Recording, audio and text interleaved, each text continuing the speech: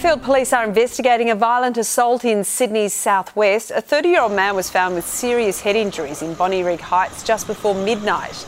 He was treated by paramedics at the scene. He's now in an induced coma at Liverpool Hospital.